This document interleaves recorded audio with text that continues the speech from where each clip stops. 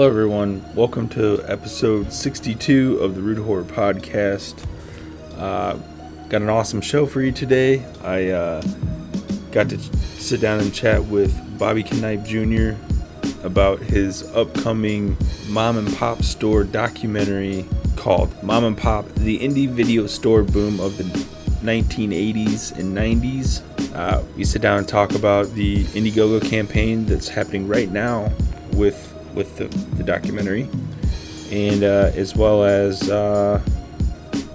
some of our own stories about the mom and pop stores that we went to, and we trail off, talk about several horror films, different topics within the horror genre. So it's a fun time talking to Bobby, and I will have the link to the Indiegogo campaign in the description of this episode. So check it out, and hopefully you can donate whatever you can to the campaign. I think this is going to be a fun documentary. It's going to be a really cool documentary to watch and get some new insight from people all over the place who have worked in the mom and pop shops, directors, movie producers who've had their films in mom and pop shops, actors, you name it. There's going to be tons of content in this documentary, and we'll get right into talking about it here very quickly. But before that, I do want to mention, just because there's a local event in the Quad Cities that's coming up at the time of release this weekend, actually. So if you're a day one listener from the Quad Cities area, do not miss this event. Midwest Monster Fest presents Pop-Up Horror Market that will happen in East Moline, Illinois at the Rock Island County Fairgrounds this Saturday, May 22nd. The event will go on from noon to 7 p.m. There'll be celebrities, vendors, artists, entertainment, and more. The celebrity appearances will include Walter Phelan, who played Dr. Satan in The House of a Thousand Corpses. He's also been in From Dusk Till Dawn, Wishmaster. And then we got Robert Mukes, who plays RJ in A House of a Thousand Corpses. He's also been in Bone Tomahawk, Black Mask 2, and an upcoming movie called Brain Hunter: New Breed. And the other celebrity we'll have is Claire Fluff Llewellyn, who's been on the Exorcist TV show. She's also been in Hobo with the Trash Can, Bong Zombies, Leaf Blower Massacre 2, and several other ones. So this is going to be a not to miss event, guys. If you want more information on the Midwest Monster Fest Pop-Up Horror Market, you can go to Midwest Monster Fest's social media, Facebook and Instagram at Midwest Monster Fest for more details. There's going to be tons of stuff. I think over 20 vendors, and it's going to be a lot of activities for you and your family to enjoy as well. And I'll talk a little bit more about them after the interview, or more or less a conversation with Bobby. Without further ado, here is the conversation I had with Bobby Knipe.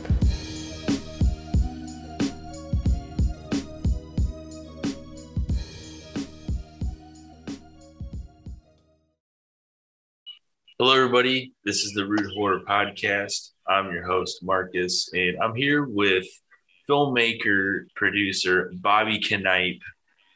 What's up, man? Hey, man. What's up, Marcus? I hope you're doing well. Thanks for having me. Yeah, no problem. So you have this new campaign, crowdfunding campaign for Mom and Pop's Video Store documentary. And you're also an executive producer for the VHS documentary, Adjust Your Tracking.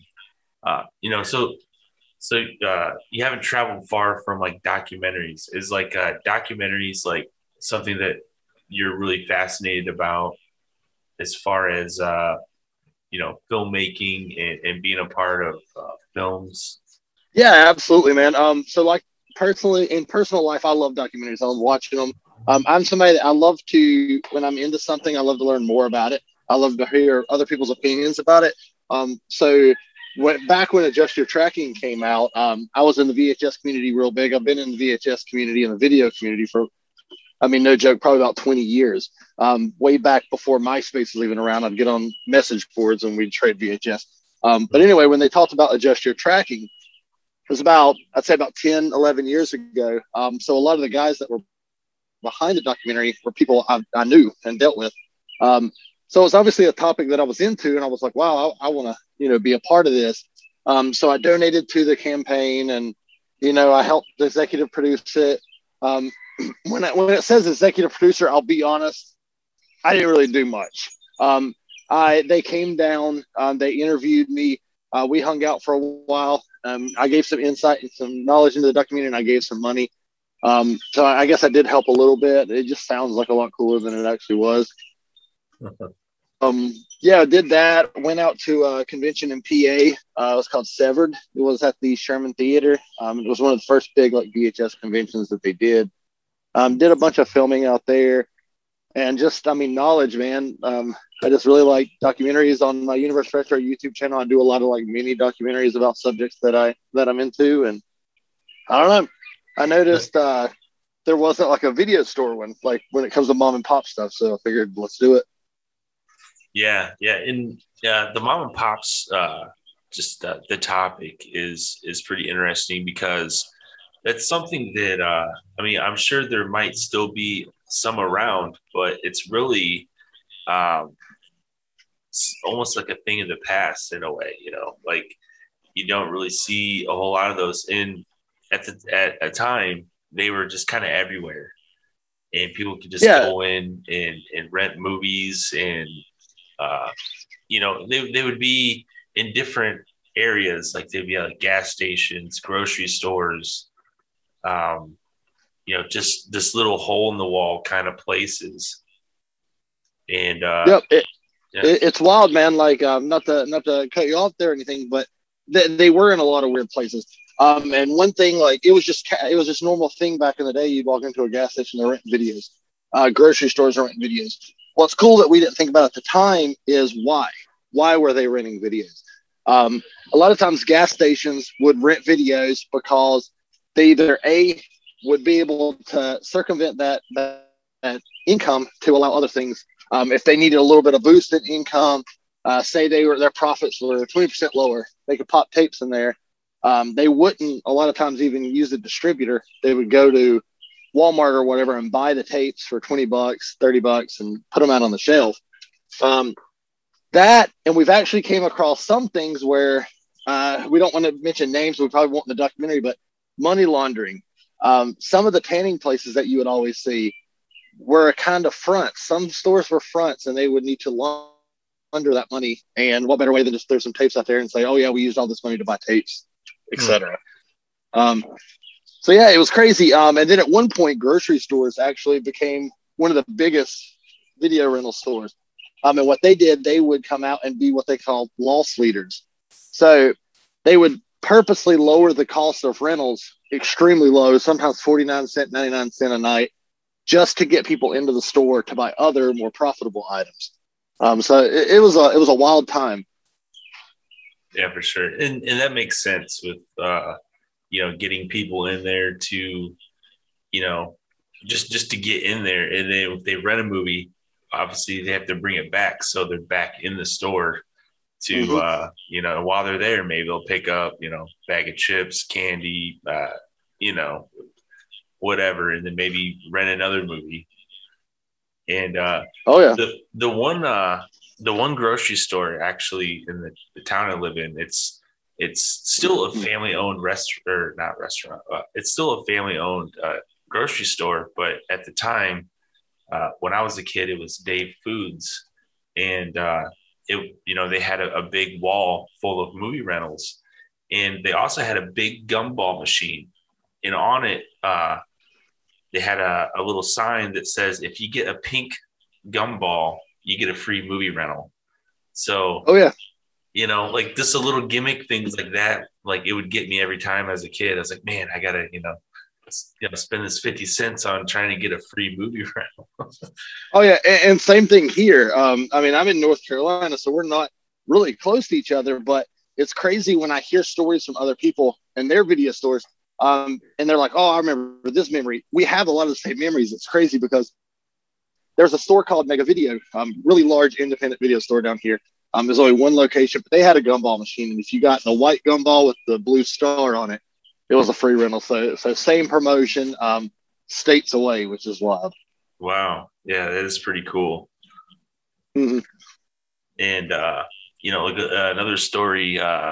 Speaking about gas stations, I remember one time. I don't know how old I was, maybe like 8 or 9, but went down there. They had an end cap of VHS tapes, and you have your Jerry Maguires and like I don't even know what else, Gladiator maybe, stuff like that. But then there's also Carnosaur too. And for my birthday one time, I was like, well, I'm gonna rent a movie and we'll watch it at my birthday party. And I seen Carnosaur too, and the box cover, I think like one of the words on it said something about was special effects from Jurassic Park. So I'm like, okay, this has got to be good. And we watch it, and I don't even think half the kids there paid attention. Like, man, that at the time it was like something like, man, this isn't like Jurassic Park. But years later, I kind of go back to these movies and I kind of appreciate them a little more. But as a kid, you're wanting, I don't know. When you see like Jurassic Park on there, like from the special effects of Jurassic Park, you're hoping for close to what Jurassic Park had. Yeah, absolutely. And one of the things that I've told people when we're talking about this documentary, are we going to be talking just about like these obscure horror movies or these straight to video horror movies? We're not going to be talking about just horror movies, because if you remember, like a lot of people want to talk about straight to video rare horror movies from the video store, blah blah. Yeah, we're going to talk about that, but really, if you think about it, those weren't the movies we were in. We're into them now, but back then we were renting. I mean, people were renting Titanic. People were renting Jerry Maguire. They had guaranteed in stock VHS. Those were the big rentals. Nobody was caring about those cheap tapes. Right. So we're not just gonna, people. I was renting Back to the Future, E.T., stuff like that. I rented horror movies, but that wasn't like the bread and butter that a lot of people talk about nowadays that are. But yeah, like you were saying, Carnosaur 2 is supposed to be like Jurassic Park. That was really the straight to video market coming in with their own like mockbusters that we see now from like Asylum and stuff. They'd be like, oh, Jurassic Park's big, cool. Roger Corman's like, I'm gonna send out Carnosaur. Right. They got to build on that success, and it worked. Yep. In the box art was key back then, because that was their advertisement for the movie. So they would try to do anything to get you to pick up this movie and watch it. And if you throw in like, well, we had maybe a couple guys that worked on Jurassic Park, what's really advertise that, because people will gravitate towards that because Jurassic Park was such a huge movie. Oh yeah, absolutely. Like the cover art was it, because this was pre-boom, internet boom, internet success. So the only way you found out about a movie or chose a movie was either word of mouth. Maybe you saw a trailer on another tape, or the box art. 9 times out of 10, it's the box art. You're going down this aisle, and what's cool is a lot of people have their memory of every time I went to the video store, it's like I went to the horror section, I saw a new tape. It's because we didn't have the internet to build us up on things. So when we were in there, these things were being seen for the first time. And the way they would catch you and say, hey, rent our movie, is the box art. So a lot of times they would put scenes on the front that aren't even in the movie. A lot of straight to video companies would pay bigger celebrities, executive producers, directors, just give them hey, can we just put your name on our box? And they didn't actually have anything to do with the movie. You saw the rise of like getting popular like horror actors to appear in your movie just for a few seconds so that you could put it like, I know at one point, you know, you had like Robert Englund in Wishmaster, you know, you had Robert Englund in Urban Legend. And it was writing that success of Freddy Krueger, you know, hey, let's pop him in here. People see his name. They like Freddy. They'll rent this one. Right. And it worked. Yeah, absolutely. People were renting them because they seen the big names on it, even though they only had maybe 5 seconds of screen time, you know, per se, and were hardly in the movie at all. But just because they made a brief appearance, you know, they really wanted to advertise the movie, saying like, "Hey, he's in this movie." So, you know, I mean, the video store scene. Yeah, the video store scene. I mean, sure, the movie scene too, but more so the video store scene made celebrities back then. You know, nowadays the direct to DVD scene and stuff like that, you don't see the same kind of celebrities as you did back then. When a movie came out, a guy that's just in VHS tapes, straight to video stuff could be like a star.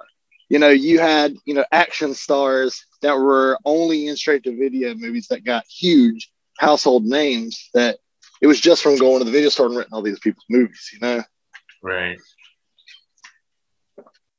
So like for, you know, maybe the younger generation that never got to experience the mom and pop culture, what can you say that explains what a mom and pop store is as far as like the video rental stuff goes? Yeah, so basically what a mom and pop store is, a mom and pop store is just what it says, mom and pop, usually owned by a husband and wife, a mom and dad, just like a local community location. Sometimes they would have a few locations. More times than not, it would just be one location that they own, family business. You know, and it really dug into the community. You would go into these places, you would know the people, you might go to school with their kids, you might go to church with them, you see them in the community, you know, just local, independent, you know, people, you know, location. Instead of these large corporate entities that there were some around at the time, but, you know, more so prevalent now. It was more of a local, independent community. You felt a sense of ownership when you went into these locations. Yeah, for sure. And a lot of these places, I mean, they would be in, you know, the bigger cities as well, but they were kind of like everywhere though. Like you could even go to a small town and there might be one there. And oh yeah. And you know, I think they got some success in smaller towns too, because, you know, not a lot of people are going to travel to the cities just to rent a movie. You know, and you know, for living in a smaller town, I think you have a better chance at getting any movie you want because, you know, smaller communities, you have a better chance of like, you know, picking the exact movie you want because the chances of someone else renting it might be slimmer than, you know, but, speaking back of like Dave Foods, which is a place I rented a lot of movies. You know, I was fortunate enough they even had like some wrestling pay-per-views, and you know, back then wrestling pay-per-views weren't cheap. And I remember one distinctly. It was a WWE, well, WWF at the time. But I want to say it was one of those St. Valentine's Day Massacre pay-per-views. And I could be wrong, but I know for a fact the rappers ICP were in the pay-per-view. Like they were doing a rap. And okay, so it's probably WCW. Well, I want to say it was WWF because I think the Headbangers came in and tried to fight them. Ah, okay, maybe, yeah. But and I want to say it was St. Valentine's Day Massacre, one of them, because they only did a couple pay-per-views, I think, of those. Yeah. But ICP, they were with the Oddities, I think, at one point now in the WWF with like the guy that had like the South Park shirt and stuff like that. Like that group would come out. I think at one point ICP was with them, so that might have been what it is. Yeah. I want to have to go back and actually find which one it is. Like for some reason, I want to say St. Valentine's Day Massacre, but that might be wrong. But it definitely was in that 1997, 98 era of wrestling before they went to WWE. But I thought that was really weird though that they were in it. But I mean, at the same time, everyone knew who they were. They were kind of like a big underground hit at the time. Like they were like edgy, people talked about them being edgy. So yeah, absolutely. Yeah. So in WWE hasn't trailed far from that at all. I mean, we just saw a Backlash where they brought in the freaking zombies to promote Army of the Dead. I seen something on a news article about that. I couldn't believe it. I was like, oh my gosh, they're actually going through with this, because they did promos in the back, in the behind the stages or whatever, little promos they do. And all of a sudden there's a zombie lumberjack match and all these zombies are surrounding the ring while the guys are fighting. I'm like, you gotta be kidding me. It's wild, man. Didn't one of the wrestlers supposedly, quote unquote, like get eaten or killed or something in the match? Yeah. I think the Miz got it, but wow. First, I don't know. Like as silly as it is, I kind of hope that they continue that storyline where like the Miz and Morrison are zombies for a while. I'm all for it. When I watched wrestling the most, when I was younger, it was wacky. There was crazy characters. There was like Doink and Dink, and you had like just like crazy characters like Kane and Undertaker, and like these stories that were obviously not realistic. But they made them fun. When they went to a really more realistic style, they kind of lost me. So yeah, I'm all for it. I mean, as a kid, I saw them as superheroes. They weren't regular people. So yeah, right. Bring it on, man. Bring the crazy storylines. Yeah. I think that's what that's part of what's wrong with WWE is they're getting more to a serious tone that it seemed like, and it's like make it fun again. Make it goofy. Because that's what what I really liked about like the Attitude Era was anything could have happened, and that's true. Vince McMahon was the biggest heel and one of the greatest heels of all time. Oh, yeah, he was great. When he made that transition from doing straight commentary to being like the bad boss guy, it was great, man. Right. Yeah. I mean, I feel like that's what wrestling's missing is those hot storylines like that just, I don't know. It's they had magic in a bottle at some point, and I don't know. It's hard to recapture that. But it is. But yeah, so back to I guess we could trail back to like the mom and pop stuff. So with your campaign, you're trying to fund the mom and pop store documentary. What can you tell us about the campaign? Yeah, so the campaign is being held on Indiegogo. Straight off the bat, I'll just say it, I hate crowdfunding.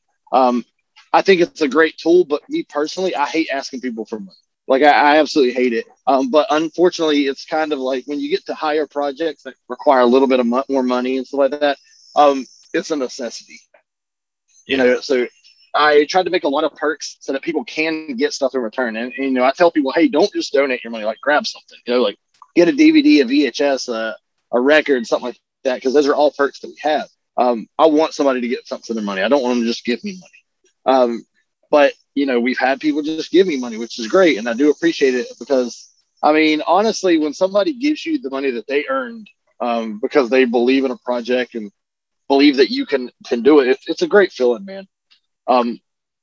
So we're doing the Indiegogo. Our base budget is $5,500. When I was planning out the budget with my assistant director, Cagney Larkin, I kind of planned like for this and this and this, and we were able to cut a lot of the budget down because we were originally going to need about $8,000, and the majority of that being our travel costs, because we're going about half half of the United States, honestly, we're going to go up north and go over and go all the way over toward Iowa and stuff like that. And I'm based in North Carolina. But we were able to cut it down a lot by, saying, hey, we're all going to pile in his car. We're going to, try to get the cheapest hotels or crash with people when we can, just to kind of make that money stretch and do the most we can with it. So we're doing $5,500 for our base budget. We are currently at 65% and we're 5 days in, which is amazing. So it's looking like we're on the right path to hitting that goal. We have a few stretch goals. If we get past that 5,500 of things that, the campaign won't stop when you hit the goal. It's still going to go the full 30 days. So if people donate past that and we get more money, some things we're going to add on. Right now, we're currently going to go with our current 5,500 budget. We're going to go up to New York, New Jersey area, hit Trauma Studios, try to get with Lloyd Kaufman, get some, insight from him. We're going over through Michigan, Ohio, Illinois. We're hitting Flashback Weekend in Chicago, Illinois. Talk to some celebrities there and be at that convention to talk to people about their love of the video store. There's a guy that you or the listeners might have heard of that went viral a while back about during quarantine. He built a fully functioning video rental store in his basement, modeled after 80s and 90s. He was on Jimmy Kimmel and he was on viral on TikTok, and New York Post did an article about him. Oh, wow. So we're going there. Yeah. It got really big. So we're going to his house. We're actually going to go down to the video store and check it out, see what he did, talk to him about why he did it. So those are some of the big ones. We got a few other big things we're going to hit, but in between, we're going to be hitting video stores, shut down video stores, owners, people that just went to the video store, interviewing them the whole way. We're going to be going for about a week. And if we get past our goal and we hit some of our stretch goals, one of our stretch goals is actually to fly out to LA and talk with Charles Band about his, direct to video stuff on Full Moon and even further back with Wizard Video, and then hit some of the older video stores out there in Los Angeles, California, where actually one of the first video stores in the United States was made in 1976. So that's a stretch goal. Yeah, there's a lot to it. So hopefully we earn a ton of money and we can do all the stuff we want to do, but we'll see what happens. Right on. Yeah, man, I'm stoked for you guys to make this documentary. It sounds really awesome, and I appreciate it, man. Yeah, it sounds fun. Yeah, man. Yeah, as much as I know it's a lot of work to do, but at the same time, I'm sure it's going to be a lot of fun just to make this documentary. It will be, and I'm somebody that kind of strives. I agree, man. And one of the cool things we're going to do is a lot of the people we've talked to were told us some really good stories about, hey, I met my wife at the video store. I would go to the video store when we were in high school. She worked behind the counter. I was nervous to talk to her. So the way I would talk to her is by renting videos. And I rented and watched a lot of movies that I would have never watched just because I needed something to talk to her. So they would go rent. And that's how the video store, they got married. Wow. It's crazy. And then I've met people that said, me and my dad never talked. We never had any memories together, really. We never bonded, but the video store is where we bonded. We would go and rent a video. He'd talk. He loved to talk about movies. So what we're going to do is we're going to get these people and we're going to take them back to these video stores, whether they're open or closed or whatever. We're going to literally interview them in front of these video stores where they shared these memories. So it's kind of like bringing the two back together. So it's going to be some great stories. Wow. Yeah, man, that's very cool. And like I said, I can't wait to watch it. And I'll most likely make a small donation soon as well to contribute to the campaign. Cool, man. I appreciate it. And I tell everybody, don't feel obligated to donate money. With COVID hopefully coming to an end now, COVID kind of hit people hard. I really hate asking people for money after all that happened, So, I mean, if people can't donate, that's totally cool. If they just share the link or just tell somebody about it, then that sends it out to more people and helps so much. Yeah, for sure, man. For sure. And, for me, I kind of enjoy donating to some of these indie projects, passion projects, because, with projects like this and like indie horror films that are when you get made, like there's a lot of heart and passion into these projects. They're not big corporations, throwing millions of dollars into the film getting made. They're hardworking people that really love what they're doing. They're trying to make something, like yourself. That's what I like to donate my money to. And also, it gives me gratification of being a part of something in some shape or way, maybe seeing my name in special thanks or, just knowing that I donated some to help get the movie made. It's almost a self-gratification thing in a way, in a quirky way, I guess. I don't know. Yeah, I completely agree. I've backed many projects, and some of the projects, I love them all. That's why I donate. I felt like there was a good story or idea, or I like the people behind it, or whatever. So I've did that. One of the things that I've did in the past that I want to do better this time is I've donated to projects where I donated the money and then it was funded, and then I literally never heard anything about it until a year later it's finished, and I'm like, oh yeah, I donated to that. We don't want to do that. Like, we don't want you guys to even forget about us. So what we're going to do is we're going to make a page as soon as we're fully funded on Facebook, and every day we're out, we're taking behind the scenes photos. We're going live. We're like showing you guys every step of the way what we're doing, and bringing you guys part of it. Yeah, it's going to be great. So when we're on our road trips, we're live in the car, like, hey, here's where we're headed, so almost like a documentary following it along the way as well. So I think if people invest their money, I think that's the least we can do is take them along with us and let them enjoy the ride as well. Very cool, man. Well, yeah, I'm stoked to see what's in store on your guys' journey. Should be a lot of fun. Me too, man. It's honestly, it's going to be just as much as a surprise for us as it will for you guys, because, we'll know the basics, like, hey, this person worked at this store and we're going to go interview them. But, with a documentary, when you start talking to people and they start opening up, things come out that we don't expect. So who knows where we end up? It's just going to be pretty nuts. Right. Yeah, man. Yeah. I'm sure you're going to get a lot of great insights on the mom and pop stuff, and, even the direct to video conversation. Mm-hmm. You might get a lot of insight on that maybe not a lot of people know.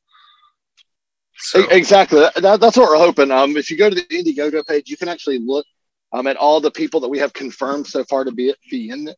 And we've got everybody from first-time directors that went out and sold the tapes to the video stores themselves, actual distributors that went down the East Coast and would take their catalogs and do distribution deals, licensing deals. We've got actors that had their movies in stores and what their reactions were like when they went in the video store, their local video store, and seen their movie there. All the way, down to, people that ran the stores. We've got a whole gamut of different perspectives on the video store. Right on, man. Yeah, I keep gravitating towards back to Dave's Foods. It's now called Wheatland Grocery, but okay. They're still around. Like, I mean, they don't have VHSs in the store, but they do have a rack of DVDs that you can rent. And that's awesome, man. I don't know if a lot of people rent from there because of, it's easy to stream movies and stuff like that. And they don't really have like new releases, like, brand new releases, but right. They do have a selection. So if anybody does want to rent a movie, I still have my video rental card from back in the day. It's somewhere around here. But, that's cool, man. Speaking of video rental cards, I've actually, I don't know if you ever heard of Weird Paul, but Weird Paul has like a YouTube channel. He's got like over 50,000 subscribers. He's actually got a documentary made about him. It's on Amazon Prime. He's got one of the largest collections of independent video store membership cards. So he's somebody we're going to be talking with. We're going to be looking at the video cards. He's been renting. He's a little bit older than us. He's been renting from video stores since 1985. So the dude's got a ton of knowledge, a ton of merchandise. So he's going to be showing that off. And another thing I want to say is when I talk about this project, we 100% are not just talking about VHS. I don't want people to think you have to be into VHS to like this. Our main goal of the project is to follow the history of the video store from the beginning to the end as told by the people that lived. And, you know, when VHS died out, the video stores kept going with DVD. So we're going to continue that until the end when streaming kind of came out. And also cover like video games, because that every experience that you can have at the video store is going to be encompassed in this project, not just one aspect. Right. Yeah. Do you remember, I don't know if you had any video rental stores that, you know, like the mom and pop stores, you know, I'm going back to like, you know, Dave Foods is kind of the big one for me. But at one point they had, they didn't have the actual tapes on the shelves, but they had like little lanyards of pictures of the movies. And say, I know what you're talking about. And like the local store that I went to, which was the gas station, they did it, but in the most country redneck way you can think of. So underneath the box, they had a little nail hammered into a piece of wood, and it had a round circle tag with a number on it. You would take that tag off the nail, take it to the register, and the tapes are behind. They would go to number 141 or whatever it is, hang that on the nail that's there, and give you the tapes. So we didn't even get limited pitches. Wow. Yeah, that one might have mine beat. But well, still tell me yours. I want to hear yours. Yeah. So like, you know, at one point there would be, you know, like just like a little section of like, not even like towards an end cap, but still in an aisle. But there would just be like a board with like a bunch of lanyards, and they would have, you know, like the Nightmare on Elm Street movies would be on there. Like Freddy's Dead would be one that pops out to me. Or like Silence of the Lambs. Like I was always intrigued by the lady with the moth in her mouth photo of Silence of the Lambs. And I always wanted to rent that, but I don't know, my mom's like, oh, you don't want to watch that, or, you know, stuff like that. But, and then, you know, finally I did get that movie, and I absolutely love Silence of the Lambs. It's a great movie series. You know, even Hannibal is pretty good. Oh yeah, I actually seen Silence of the Lambs at the drive-in theater when I was really little. My parents went to the drive-in theater, and I went with them, and they were doing a double showing of Child's Play 3 and Silence of the Lambs, and I seen that when I was probably 7 years old or something. Wow, yeah, that would be awesome. Yeah, it's wild. dude, Child's Play 3, I love that. The soundtrack to that one, that it really would kind of give me some chills of just like that fast pace with the, you know, kind of like the bass hits in that song. I think it's like the ending credits song, maybe. Yeah, Child's Play 3, man. As a kid, that was one of my favorite ones, because as a kid, I liked seeing other kids that I could identify with. So the fact that they were in like a military academy and it was all kids, I was like, oh, I can identify with this. Same way I could identify with like the Goonies or Stand By Me or Monster Squad. You know, that was always like something I really liked. And when there was like kids involved, I could identify with it more. And I was like, oh, I dig this. So Child's Play 3, honestly, it may be my favorite Child's Play, to be honest with you. Like I watched it so much. Yeah. When you have like more or less the kids involved, I mean, sure, there were adults that got killed in the movie, but it's almost like a different level of fear, because it is, you know, because you're seeing, you know, the younger kids' perspective as far as going through this torment, and you know, and seeing what they will do in those situations.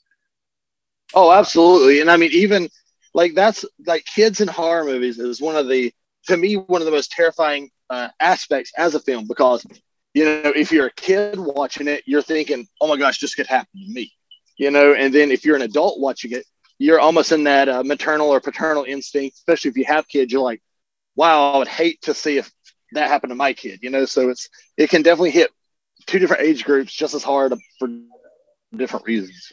Oh, right. Dude, perfect example is Pet Sematary. Oh, like, without a doubt. Yeah, without a doubt. You know, as a kid, and I think I brought this up before, but I mean, it's a perfect example. Like as a kid, you know, you really like the movie because, you know, there's some gruesome kills and you know, and whatnot. But as a parent, when you're older, it's like, this movie's really terrifying because I can't imagine, you know, going through, you know, what that family went through. So it's weird how like, it's like an on and off switch perspective of like, you know, how some can turn around completely. You know, completely when you're in, you know, different stages of your life. I agree. But yeah, man, you got any more wild stories about mom and pop video stores, or is that something you want? I've got so with the documentary, it's literally not going to be my story. I want it to be everybody else's. So I don't mind telling all the stories in the world. I was actually on another podcast last night and shared this story, so I'll share it with you too because it's honestly one of the most pivotal, in my opinion, pivotal stories that has to do with me of maybe why I'm into videos and into the video store history and stuff so much. So a little bit of backstory. My mom was 16 when she got pregnant with me. So she was like super young. She didn't really know how to be a mom at all. She didn't really have anybody to show her. So when I was about 5 years old, I lived in Lancaster, South Carolina, and small town. I mean, it's a little bit bigger now, but at the time, small town. And it's horrible parenting. I'm just gonna go ahead and say it. But my mom was about 21 at that point. Her and my aunt would want to go out to a bar and drink, you know, and this was 1989, 1990. Across from the bar, which was called the Silver Bullet, there was a little video store, little tiny video store. And a teenage boy, I remember working at the counter, worked there. She would take me over there to the video store, drop me off, and give that kid $5 to just not let me leave the store until they got done across the road. Like, horrible. So this happened multiple times for hours at a time, you know. And what I would do is I would just walk up and down the aisles, you know, and just look at the tapes. I remember there being a little TV behind the counter, and any tape I brought off the shelf, he would just let me put in, and I would sit on the counter and just watch whatever. This was periods of like 4 hours a night, you know. So some people might look like that's horrible. That's horrible parenting. I'm not even gonna lie. Horrible parenting. Consider it child abuse, probably. But the way I look at it is, it honestly didn't even affect me, fortunately, you know, in a bad way. I just remember those times at the video store, and that's one of the earliest memories I have of being at the video store. And I looked at it as not as like a traumatic experience, but as a, hey, you know, it was a formative time in my life. Yeah. So not necessarily a funny story, but interesting, I guess. Yeah, that is interesting. And you know, I'm sure you got to watch a lot of cool movies you probably wouldn't be able to maybe able to watch, you know, I don't know. Like, yeah, no, I got to watch, like, my mom was young, she didn't know any better. She let me watch whatever. Like, I literally could watch whatever. She didn't let me watch sex or nudity, but like violence and gore and stuff like that, like whatever. I remember my aunts and uncles getting upset and saying, you don't need to let him watch that. But I never had nightmares about that or anything, really. I wasn't somebody that woke up in the middle of the night scared to death, you know, like some kids do, which is fine. But it just never fazed me like that. I remember always knowing it wasn't real, you know. I knew it was acting. It never really bothered me. I didn't really think there was gonna be, you know, a monster in the closet or whatever. Like I don't remember ever thinking that. So mom let me watch whatever. And you know, I watched them at a really young age, and I don't think that's for every kid, but for me, it was fine. You know, I remember, for example, Cannibal Campout. I was like 8 years old when I watched that. My mom literally picked it up and was like, hey, let's rent this. And I was like, okay. You know, so we watched Cannibal Campout, you know, like when I was like 8. So literally there was no filter. I could watch anything I wanted to. But it's funny how people divide violence and sex, you know, and nudity. She was adamant, no nudity whatsoever. She'll turn the movie right off if there's boobs that popped out. Or she'd make me cover my eyes or whatever. But if a guy's getting his head chopped out and his guts eaten, like, that was okay. Well, that's fine. You know, like it's crazy. Yeah, exactly. Yeah, that's funny. That you brought up, like, with the whole nudity thing, because like at my house that was kind of a big thing too. Like, you know, I couldn't watch that stuff, obviously. You know, if I'm under, you know, 10 years old, like 7 to 10, watching horror movies, and you know, boobs pop on the screen, it's like, cover your eyes. Or it was always funny to see like that shock reaction on my parents, because like, oh, they actually showed that, like, like my kids watching this, like, oh yeah, and you probably did you probably did the same thing, like cover your eyes, and you did the whole thing where you kept a couple fingers open so you could peek through a little bit. Peek through the fingers. You know, you know it, man. I know. I know. You know, this isn't like video store stuff, but like it was either like Cinemax or HBO, one of the two, and they had like some type of Western movie, but they had like what do you call the ladies that were prostitutes? There was a certain name for them back in the day, but gotcha, like the brothel and stuff like that. Yeah, it was kind of like a brothel. Yeah, and it was like some kind of Western movie, because that's what my stepdad likes watching, and it's got, you know, some pretty good looking ladies in it, and they take this kid upstairs, and she's like, "You got any money?" And he's like, "Well, I got my paycheck." And she's like, "That's good enough." And she starts getting naked, and my dad's like, "Cover your eyes, boys."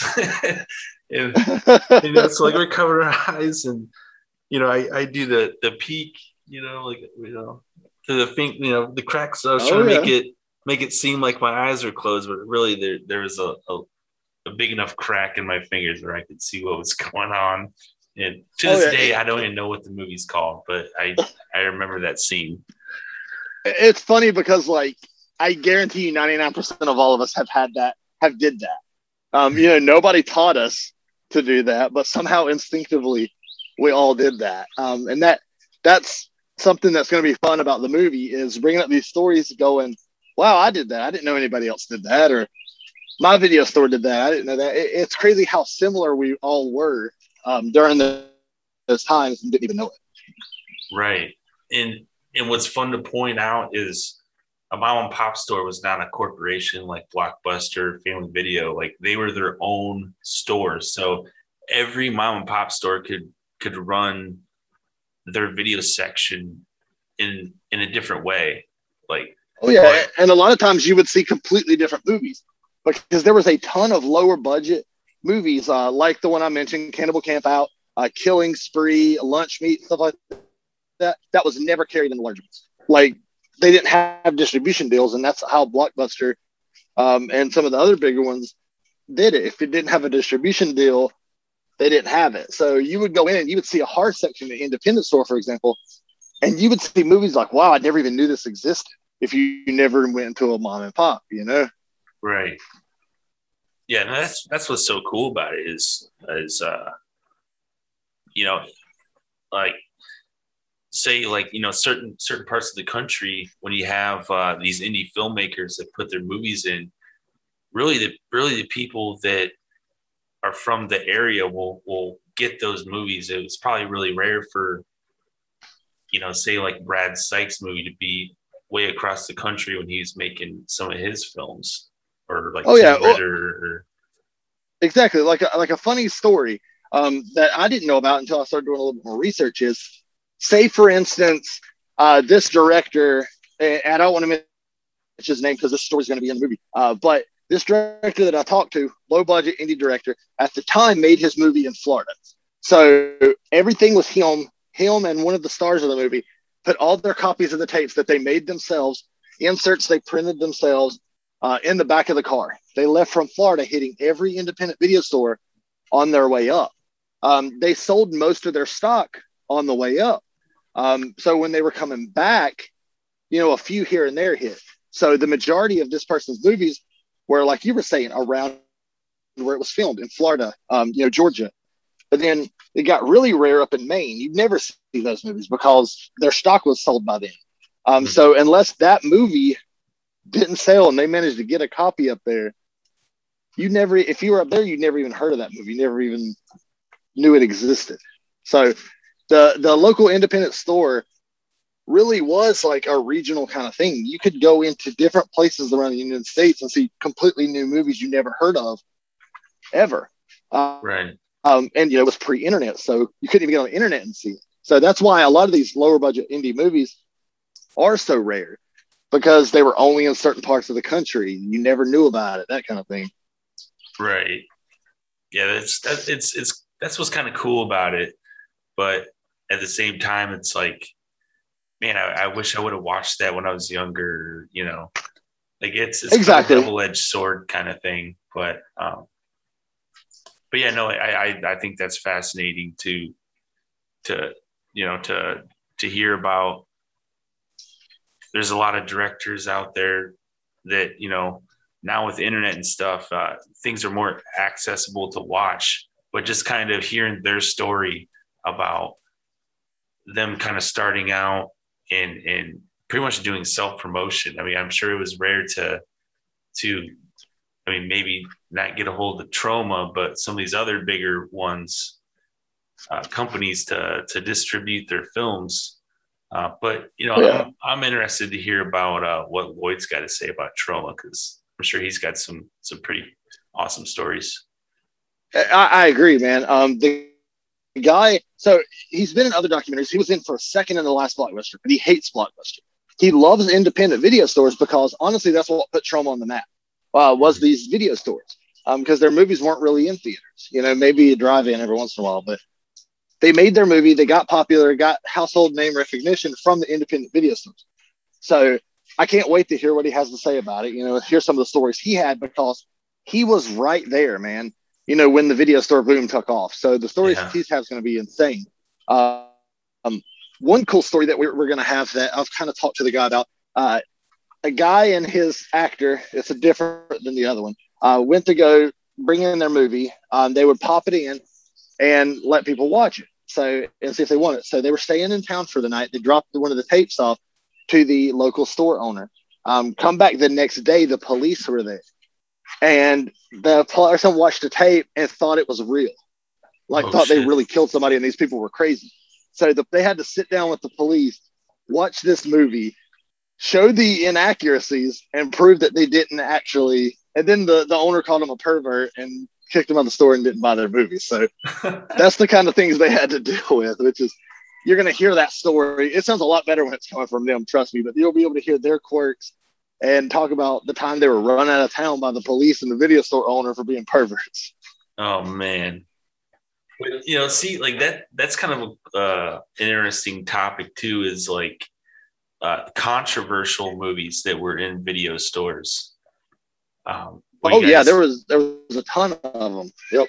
Will you guys maybe talk about some of the controversial stories too, or? Yeah, we actually, a buddy of mine, and I'll drop his name. You might know him, Danny Hollifield, who does Hobo Wolfman Records. He went to a local video store when he was a kid and rented a movie. I don't remember what movie it was, but he went back home and was watching it. His mom called him and she got mad, and she went to the video store, and the news came out and did a report about like them renting controversial movies to minors and stuff like that. And we're trying to track down the actual original news story now about that, which is going to be amazing. Yeah, I told Danny we got to get his mom on somehow to talk about it, Right. But yeah, so we'll have that. And kind of on the same topic of controversial, one of the biggest things that people don't know is we wouldn't have independent video stores. We wouldn't have VCRs really if it wasn't for the porn industry. Pornography was the highest selling, reason behind why so many VCRs were invented, why tapes were invented, a lot of the big boxes you've seen were distributed from pornographic companies. They use their big box. That's why you see so many porn boxes that are big boxes. And, the cheap horror movies, they use the same boxes, same printer. But a lot of times, if a store come in and they're like, "Oh, we're just a pornographic store. We just have pornographic films," the local government wouldn't allow that unless they had so many regular films too. So they would just buy cheap, crappy, horror movies. Or companies like Magnum Entertainment, who also did porn, would say, here's $25,000. Go make some crappy horror movies so that we can still sell the porn. So they would have a row of horror movies and then all porn. Just so that legally they could have a porn store in that town. So a lot of the popular independent horror movies that people talk about today were literally not made because of it was a good idea for a movie, but made just so that they could have it on the shelf so they could sell porn. Wow. That makes a lot of sense now. Because some of those... It's wild, man. Some of those, it's like, why was this movie made? But, hearing something like that. It was made for that. And a lot of times, some of those movies were basically porn anyway without penetration. So it's like they use the same actors. A lot of times you'll see back in the day, early movies, like low budget, either those actresses were from porn or they went to porn or vice versa, because a lot of the directors did porn on the side. They just kind of used the same cast, crew, stuff like that. And it was just a money thing. Like they didn't really care about that horror movie. They just needed one so that they could do the porn. Right. Trying to think. I mean, but Ginger Lynn and like Tracy Lords, like they were kind of like in bigger movies, but I mean they did do some like indie, like I guess more or less like Ginger Lynn did some indie movies too, but like Vice Academy strikes me like as like a bigger movie because you got like Linnea Quigley in there, and with Tracy Lords you had like Not of This Earth. I mean, what they did, I think you talked to him about Not of This Earth, right? Didn't you have him on your podcast? I had Jim Wynarski on, and he pretty much told me the story on like how we got Tracy Lords on there because there was some backlash with not only backlash, but it was a hot topic at the time of finding out Tracy was underage when she did her porn movies, but and then she was actually like in hiding because there was like a porno mafia after her, I guess, which I can't believe. It is wild to hear that there was actually big money, dude. Yeah, there's a lot of money involved with the porn industry, so they weren't happy with what was coming out on the news and whatnot. So it took him a while, but he actually tracked her down and and he tells the whole story about it. I don't know if you've listened, but it's pretty interesting. I did. Yeah, Jim's super great guy. I actually contacted him about being in our documentary. That's actually one of our later stretch goals because he, a lot of these celebrities, a lot of these people will be in our documentary for free. It don't matter. Some people you got to pay. Jim is somebody that is going to require us to pay.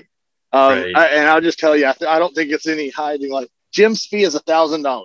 So if we want Jim in our movie, we got to come up with $1,000 stretch goal to have Jim in our movie. Dude's got a ton of information, will be a great asset to the movie. It's just a matter of if we can afford that in the budget, Right. Yeah. I've talked to Jim about making like an appearance at like our local con. And I think, he's $1,000 kind of guy. He's like, yep, just give me $1,000. That's his number. That's his number. Yeah. I was like, all right, and really realistically it's not too bad for, someone like him who's made like, over 150 movies and some classics, Chopping Mall. He's a name that, especially if you're into video stores, if you're into the genre, he's a name, he's a draw, so I mean, I don't think it's outside the realm of possibility for him to charge $1,000 at all. I think that's fair. For who he is. Right. And he's a pretty big Corman staple, I'll say, because he really kind of boosted Corman's films in the 80s, I think. I agree. No, I agree. They the stuff he was able to do with Corman. Yeah, I mean, because Corman's always been schlocky, but he kind of elevated that a little bit. where it actually wasn't so bad, you know? Right. And, like I know that we can appreciate Corman's films, but like, for like the average audience, they probably just were eye rolling at some of Corman's stuff prior to the 80s. But I'm sure of it. Yeah. But like when movies like Chopping Mall came about, like it kind of tuned you in where it's like, all right, this isn't too bad. Like this is pretty good. Yeah, I mean, and kind of to bring up Chopping Mall and combine it with something we talked about earlier, another movie from the video store that the cover is very misleading. Yes. And the name. I mean, let's be real. Right. Well, I think there wasn't the original title going to be Killbots. Killbots, yep. Like I think it was released. Was it released overseas as Killbots? I want to say it was. I'm not sure. I wouldn't doubt it. Yeah, Killbots, man. It's I've seen that title before. Yeah, I think it was an overseas title, which it definitely makes a hell of a lot more sense than Chopping Mall. It does. But I will give the name Chopping Mall credit because it is a cool title name. But man, it makes people pick up that tape when they see that front art and that Chopping Mall. I mean, people are going to rent it. Yeah, and that's another thing that was awesome about some of those covers and like tapes at the stores is their taglines. And I always thought Jim had some pretty clever taglines in his films. Yeah, I mean, if you could come up with a good cover art, especially something gory, and a good tagline, that was going to get your movie picked up off the shelf. Right. Because if you got something clever enough, it's like, okay, this movie's probably going to be pretty good. I'm going to pick it up and watch it. And either most of the time it probably wasn't that great or, or it could just been your style. And it's like, all right, this movie's awesome. I love it.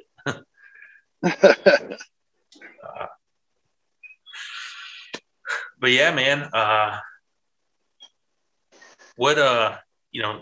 talking about mom and pop stores, what were some of your favorites that, movies that you like to rent that were maybe like regular rents for you? Like you loved the movie so much, you maybe rented it multiple times. Yeah. So one that I definitely remember was Friday the 13th Part 5. That's still to this day my favorite Friday the 13th. I rented it so much that my parents ended up buying it for me when it went on sale. So I rented that a ton. I loved renting Howling Part 6, the one that's like Werewolf versus Vampire, the Freaks or whatever. I rented that one a ton. It's not a movie, but I used to go to a Kroger grocery store not far from where I live. And the show Monsters, they used to have two episodes on tape. And I used to rent that. I rented to rent episodes of Monsters like a lot. The same ones over and over. I love that show to this day. I still love it. But I would always rent that. I'd rent episodes of Tales from the Crypt on VHS a whole lot. I think Dream Warriors. I rented Nightmare on Elm Street 3 Dream Warriors a lot too, because that was like one of my favorites as a kid. So I rented a lot of stuff, but like those were some of the ones that I repeat rented and I watched a whole lot. For sure. One for me was Starship Troopers. I love Starship movie. Troopers. I remember staying up late to watch Starship Troopers, and my parents went on to bed, and I remember that shower scene came on. Yeah. And I was like, as a kid, I was like, whoa, my parents are asleep. All right. So I didn't have to cover my eyes for that one. Well, for me, that was like the perfect movie for me to see, naked ladies because the cover art, I told my mom, it was rated R, but I was like, Mom, it's just like, it's an action bug killing movie. And I didn't tell her about the nudity. Yeah. And so she was like, okay. Looking at the cover, like you're saying, it looks like a straight up action movie. Like it doesn't look like any kind of exploitative movie or anything that happens. Right. Yeah. So that was kind of like my way of getting away with seeing stuff I wasn't supposed to. But yeah, and I think what was the other one? Leprechaun 4 with the alien princess. Oh yeah, Leprechaun in space. she had a scene, a topless scene too, and as a kid I was like, oh, this is awesome.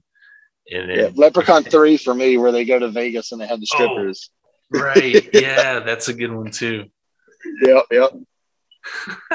It's so. Oh man, I do like that scene a lot. It's funny because it's like, all right, you got a beautiful lady who's naked, and all of a sudden she turns into a robot. You're like, what the fuck? Yeah, that movie's wild, man. I'll tell you that's one I watched a lot back in the day. Right. Probably my favorite Leprechaun actually is part 3. Yeah, Leprechaun 3 is probably the best one. I do like part 4 as well, not as much as part 3, but there were some aspects that I did like of 4. I know it gets, I wouldn't say shit on a lot, but it's one that not a lot of people find as like their favorite. Right. But, there was some, I think, just because I watched it at a young age from the video store, it was just, I always just loved the character of the Leprechaun, just his funny, quirky comments that he would make, or puns or whatever. It's just he was a cool character, and some of the kills in those movies were creative. Oh yeah, it was a fun one around. They come out around that time. Yeah, and I was honored to get Brian Trenchard Smith on my podcast, and we kind of mostly talked about Ozploitation films. And just because I had so many people on the podcast, it was hard to ask all the questions I wanted to ask them. But afterwards I had messaged him and said like, hey, we didn't really get to talk about like the Leprechaun movies and like Night of the Demons 2. I was like, is there any way you could maybe come back on and we can talk about the horror stuff? And he said, absolutely. So at some point I'll get him back on and talk more of like the horror side of his career. And that'd be great. Yeah. Yeah. Cause I talking about like Leprechaun movies, like those, the ones that he made were some of my favorite ones. And then Night of the Demons 2, geez, like that one's. Yeah, I love it. It's up there with the first one for me, honestly. Yeah. I was going to say, something similar, like Night of the Demons, the original is, that's the original. That's the blueprint. Like that's the best one. But. Oh, yeah. But part 2, man, like that's close. Like when I watched it, I was like, it expanded the mythology, dude. Like that's what I like. Like it took what the original had. In the first part of Night of the Demons 2, even he is kind of like a rehashing of the first one until they leave with the lipstick, and then they just expand that mythology more, which I think is great for any sequel, is to take the original and then build upon it. Yeah, exactly. And some of those movies that were made back then, they didn't really follow that formula. Like, the second one could be a completely different movie than the first one. Yeah. And so it kind of took, like, I want to say the magic out of it, but it was kind of like almost a letdown. It's like you wanted to kind of see, the story continue rather than it being something completely different. But, it's. Yeah, completely. I agree. It is. It's all about money for the most part with most of the movies, unfortunately. Yeah. Well, hey, man, is there anything else that you would like to talk about, or is there anything else that you'd like the listeners to know about? Just if you ever experienced, the video stores growing up, whether it be the VHS times or the DVD times or even on the video game side, or just enjoyed going into your, local video store. Our project is just to keep it alive, because if nobody talks about this and nobody documents it, it's just going to be forgotten. My kids, our kids' kids are not even going to know some of the crazy stories that happened at the video store. So, our goal is to just document the history of the video stores from the beginning to the end. Like I said earlier, told by the people that lived it, whether it be distributors, filmmakers, owners, stuff like that. The project is obviously gonna evolve and grow into bigger things, and we can't wait. We're excited. Check out the Indiegogo. Check me out on Universe Retro. I got links to all the stuff. But yeah, if you can donate, awesome. If not, that's cool. Just give it a share. But yeah, thank you for letting me plug it on here and talk about it. Yeah, man, dude, my pleasure. It's always fun to talk about the video era, or like straight to video era, and the mom and pop story is a good story, and it's a story that, or an era of movie renting that is dying pretty quickly and won't be around forever. But it's fun to be able to hear everyone's story that did live during that time frame, and can tell newer generations about the mom and pop stories. Because it's like, nowadays we have streaming. It's so easy to watch a movie, but these kids nowadays, or the future generations, don't realize that our internet web browsing was walking down aisles looking at movie covers, like instead of scrolling on a screen. We actually had to walk into a store and look at the wall and find a movie to watch. I agree, man. Yeah, it was a different time for sure. I think that putting in that legwork of having to look, find a movie, hope that it's good when you take it home, because once you got it, that's your movie. My mom would be out, pick out a movie. So like there was 100 videos. I'm like, dang, I got to make this count because it's one tape, Right. So yeah, you put in the work, and then when you found something really good, you tell your friends about it. Like, oh, I love it, and it actually, you felt like you accomplished something. It was a lot more. I think that's why we value, our generation anyway, value movies more, because it's not like we could just put it in, watch a little bit, oh, this sucks, and streaming, just back out and start another movie. Like, you had to watch that all the way through. Sometimes you'd watch it multiple times. So I think that's one reason why we value movies more, why we appreciate them more, and why we got such a fondness for them. I agree. And, to add on to this, like, it even gave us something to talk about, because, we had to go out and rent a movie that cost money that, not a lot of people maybe had, because, watching a movie was kind of a luxury thing. Once you watch the movie, it gave you something to talk about with your friends, either at school or wherever. Whether the movie was good or bad, you'd always talk about maybe the good things of a bad movie, and like, oh yeah, you should check this out because it's the killer does this or that, or it gave us something to talk about with our friends. I agree, and like, what now, a lot of people, especially kids, will probably think it's crazy, but going to the video store with, like, say your friend comes over on a Friday night, you guys go to the video store and you get pizza. Like, that's like, when I was a kid, that was like tops. Like, that was like, if my parents told me that was happening, I'd flip out. I'd be so pumped.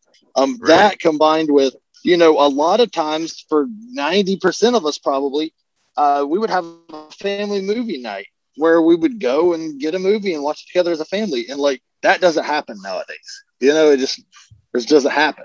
Right. So it definitely, it's a memory, a fond memory for a lot of us for multiple reasons. Yeah.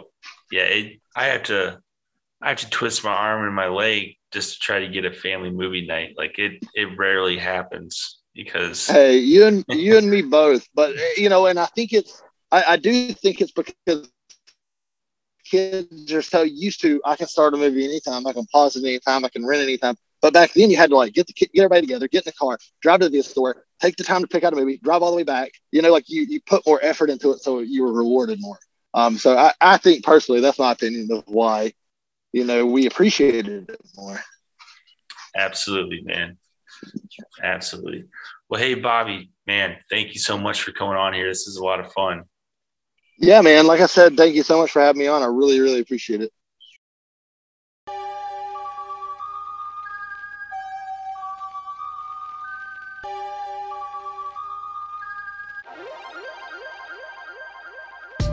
Well, that was a conversation that I had with Bobby about Mom and Pop, the indie video store boom of the 80s and 90s. Hope you guys enjoyed the content. And, like I said before, you can find the link to the Indiegogo campaign for the Mom and Pop Shop documentary in the description of this episode.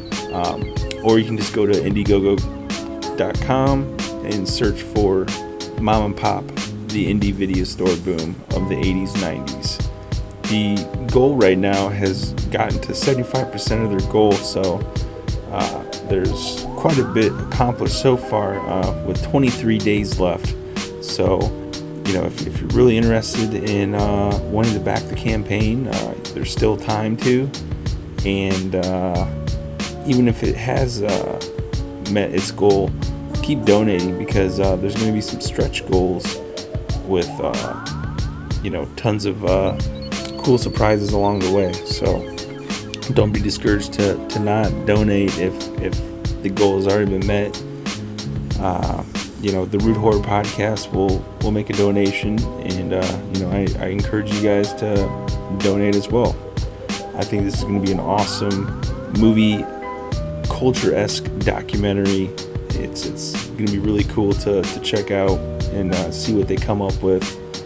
I think it's going to blow people's minds that are cinephiles, so to speak, and possibly learn new things that you've never learned before or heard of. So definitely keep in mind about this documentary, guys. And if you want to keep up with what Bobby and his team are doing, go to facebook.com/Universe Retro.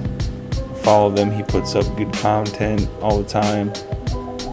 And even the Mom and Pop, the indie video store boom of the 80s and 90s, has their own Facebook page. So go follow them on Facebook and keep up to date.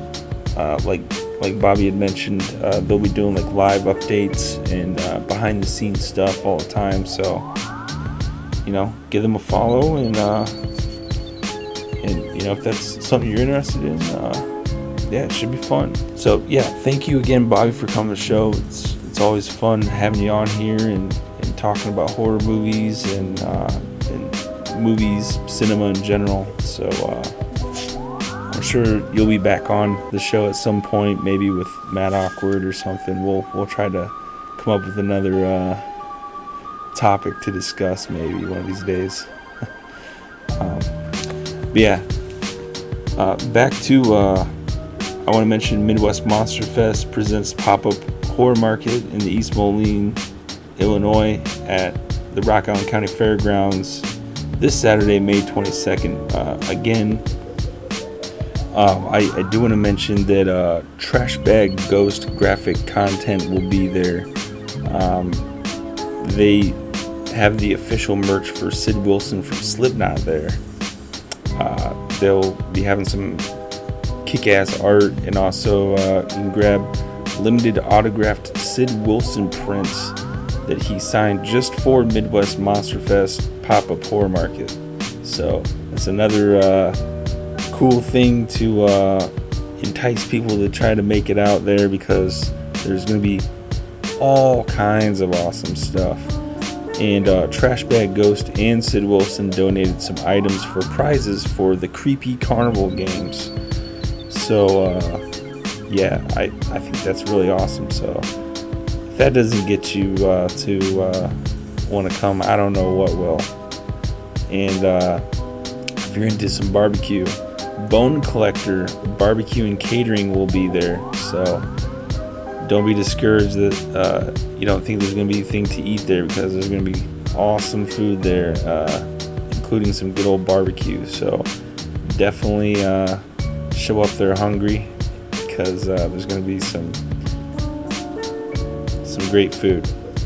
And also, Wake Brewing in Rock Island, Illinois will be holding the after party for the Midwest Monster Fest Horror Pop-Up Market. So, if you don't want the party to end, it doesn't have to. Just go over to Wake Brewing. They have delicious beer waiting for you. And hang out with cool people and just have a good time. So that's about all that I have for you guys. I just want to mention you can find me on social media on Facebook, Instagram, and Twitter at Rude Horror Podcast. On Twitter at Rude Horror Pod. You can also find like my website, YouTube channel, everything like that at linktree.com/Rude Horror Podcast. And that gives you links to everything.